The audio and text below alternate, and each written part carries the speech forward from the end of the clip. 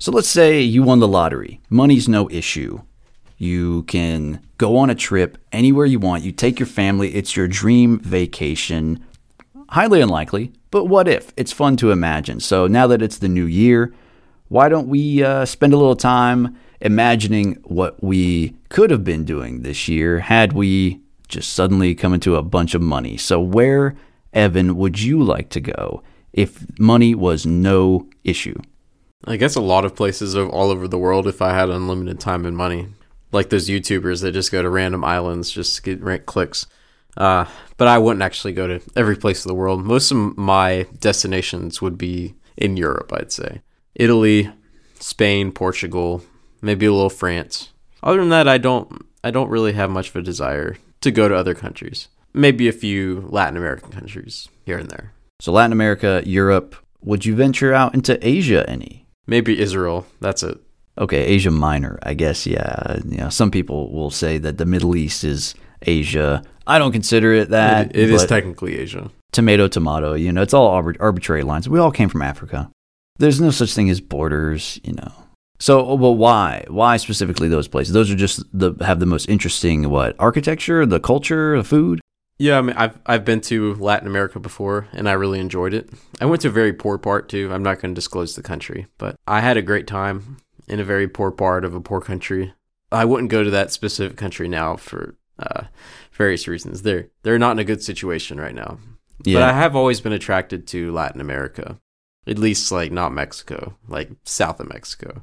I also have some background from Central America. Oh, yeah, so you might be able to reconnect with your roots a little bit. Maybe.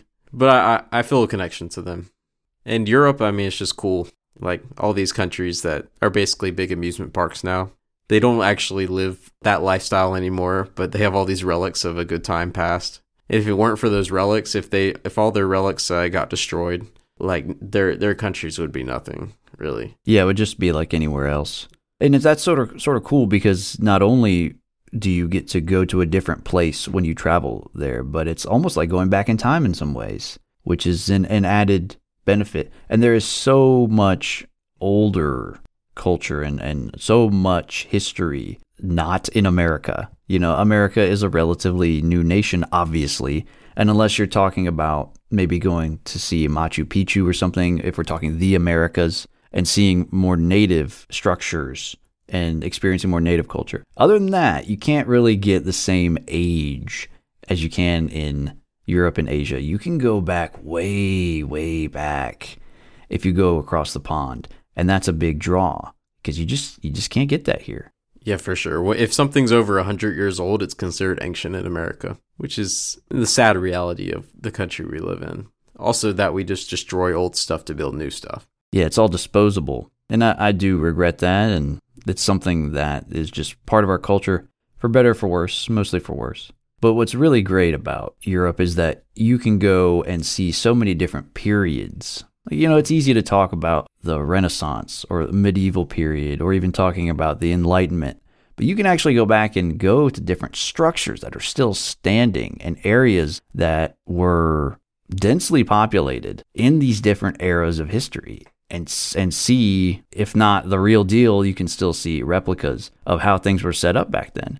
That's so fascinating. And Europe's just so small compared to us, too. I mean, it's so easy to travel whole countries and between countries. And the countries are quite different in such a small area that you get all these different tastes all in a short period of time. You can reasonably travel over a few countries every week. Oh, for sure. Depending on the country. We're not talking about Russia or anything, but, you can go across southern France and go into Spain, and go the other way to go into Italy. It's all there, and they're so different. And even in the countries, there's so much difference. Northern Italy to southern Italy. There's really no comparison. They're barely even the same country culturally. So there's so much variety, and it's just so rich, architecturally, religiously rich. It's all there. And by going over there, you could see so much of what inspired the early culture in America. You can see where these immigrants who created this country came from and how they brought some of the cultural influences from their home countries in Europe, brought them over to here. But you can also see some of the ones they left behind. or that got lost in translation, lost in the melting pot, quote unquote. You know, it's one thing to be from New York. It's another thing to be Italian. You know what I'm saying? There are those influences there, but one is the real deal, and it's something that I would definitely be interested in going to see. Europe is a big contender there. You know, I hate to lump it up altogether. I guess if I really thought about it, I could get more specific on which countries I would go to, but somewhere in Europe would be definitely top on my list. So what is top of your list? If I had to pick, let's say I was going to Europe and I decided I wanted to go to a specific country, I'd probably have to go to Germany because that is where a significant amount of my family hails from. Not very many generations back, you know, I wouldn't have to go very far. What part? Oh, let's see. I would go to wherever there is good beer. We'll go to Bavaria. I definitely would stop over in there. And just to see the scenery would be beautiful. It's so picturesque in so many different parts of Europe, but Germany especially in like the hilly areas of Bavaria. But of course I'd stop in the city centers and things just to see how it is. So Germany would probably be top 5. Yeah, Italy, France, Spain, of course. Those would be other ones I would enjoy going to. But here's one you probably didn't expect. I would also like to see Antarctica. Now think about it for a second. That is as close to an alien world as we can get on Earth. It's completely inhospitable. It's just a frozen tundra as far as you can see, and you'd have to live in basically a man-made, you know, igloo thing, some sort of facility, but going out there and just venturing out into just a barren wasteland. It would be so cool. Not for very long, but spend a week and just see how people live, because there are researchers who live on the continent and who do whatever researchers do over there. Take core samples, examine the weather. I don't know what they do, but it would be actually very cool to see, I think. And even just the ocean voyage to get there would be very cool. No? You're not feeling that? I guess it's unique. You'd have a good story to tell afterward. I just don't know what you would do there. I would just want to see how the people who are stationed there, how they keep themselves occupied. It'd be kind of cool just to see. I can almost guarantee that nobody listening, certainly not either of us, have ever experienced any extreme weather conditions like that or extreme environments like that. Even the coldest of the coldest days in North Dakota or in Canada somewhere are not going to be anything like that. And then actually another place that'd be really cool is Russia. A little bit controversial these days, and probably not the easiest place to go and visit currently. But it would still be very cool to see Red Square, to see some of the old just Soviet stuff. But not Australia. Australia can get out of town and take a bus. Seriously. I'm not about the snakes. I'm not about the tarantulas. I don't see the point either. It's just so far away. For a few liberal cities, and then like some redneck equivalents like out in the outskirts fighting snakes and spiders that'll kill them. And I don't know. It's beautiful from afar. Over there, it's just nothing but like British hillbillies, really.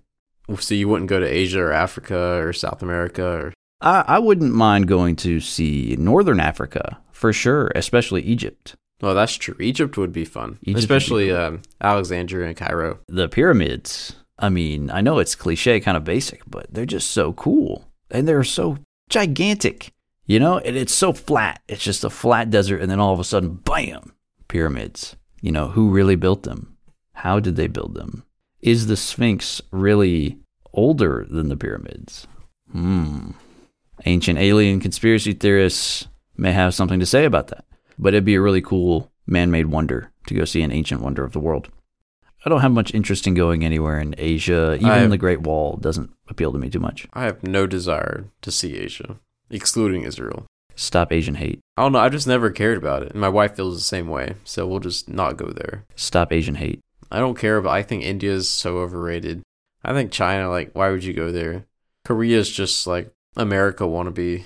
Japan's just weird. I don't know. Stop Asian hate. Japan and Korea are weird. And I'm not into the anime thing, and I don't understand Western fixation with Japanese culture. I don't get that. But I wouldn't mind seeing Tokyo. That would be cool. I mean, just to see, if you're talking about what are some gigantic cities you could go see. If I'm talking about a gigantic city in Asia, I'm probably going to say, let's go to Tokyo. I'd rather not go to Bangkok. I'd rather not go to Beijing or New Delhi. I'd rather just go to Tokyo. Just go ahead, one and done, and then I'm out, and then no more Asian trips. But Tokyo would be cool. It's like New York City on steroids. And it's a safe place. Extremely. Are there any specific adventures you want to go on? I wouldn't mind, like I said, like extreme environments kind of draw me in. So going into the frozen tundra or into the desert would be cool. That would be the one draw that Australia has, is that the inside, the middle of it, that's another extreme place that humans cannot survive for very long. The indigenous people have somehow figured out how to do that, which is fascinating to me. But just the wastelands out there or even in the Sahara would be kind of cool. So you just like suffering? No, not suffering, but just seeing the type of climate that exists all around the world is cool to me. The extremes, those two extremes can exist on Earth is just so mind-blowing. Freezing cold, ice everywhere, and then nothing but sand and boiling heat. Very cool. Thank you, Kanye. Very cool. So those adventures would be something. You don't have any desire to be like Gary Johnson, climb Everest or something? No, that's basic. Climbing Everest is so basic. And everyone's done it, and they've littered that entire mountain with trash and dead bodies. And I just have no desire to do that. Everyone's done it, I mean, not just that. I mean, there are other big mountains. Like there's the Seven Summits. Yes. Which is the one on each continent. That's the tallest. You have to climb it. There's one in Antarctica if you're interested. That might be a little bit too much there. Yeah, you have to go inland quite a bit to find it. Now talk to me about K2. That's a much harder climb, and fewer people have climbed it. Technically speaking, Everest is not a hard climb. It is just so high up. But there are other mountains which are much more difficult to climb because it requires more technical skill. But I have no desire to do that. From time to time, I climb indoors on plastic walls, and that's fine with me. But climbing real life mountains, especially the really big ones, no thanks. That's not an adventure I'd really prefer to take on. Well, me personally, I do have at least one adventure I would like to take. Besides visiting those countries and all that, I don't really care about climbing the mountains either. But I want to go on the Camino de Santiago. Tell us about it. The Camino it's a number of trails that all lead to Santiago de Compostela, which is in northwestern Spain. It's near the corner, near the ocean, where supposedly the relics of St. James the Apostle are. The St. James? St. James the Greater. The one and only. Well, there are two St. James the Apostles. There's the greater and the lesser. Well, which just means the older one. Oh, but we know. It's okay. One of them may not have been as good as the other. That's fine. It's not wrong to admit your faults. There's a whole history behind that I mean, I'm not going to say it's not him, but it's a little bit sketchy as to how they actually got his body to northwestern Spain. Was he actually a specter in a battle to defeat the Moors in the 800s or something? I don't know. Did he actually come back to help them win against the Moors? Like that scene in Return of the King where the ghosts come off the ship and they help fight the battle? Yeah, for real, except it's just him. Yeah, but I mean, come on. He's an army of one. St. James the Great, right? Yeah. Well, he led it. He led the charge. There's a lot of paintings that have it. They called him St. James Matamoros, which is Moor Killer, the Moor Slayer. I like that. It's an awesome name and a cool legend. That is a very cool So I'm going to pretend that it's true. Either way, it's been a pilgrimage site for over 1,000 years to walk from various spots. The original was from Oviedo in the Asturias region. That was like the last holdout of Spain against the Moors, the last Christian kingdom for a while until they started expanding again. One of the kings, he made a pilgrimage to whenever they supposedly found out that Santiago or St. James, his relics were there. They built a church over it and he did a pilgrimage there. And it was a big deal. It was basically the beginning of the Reconquista. Today that's called the Camino Primitivo, or the original way.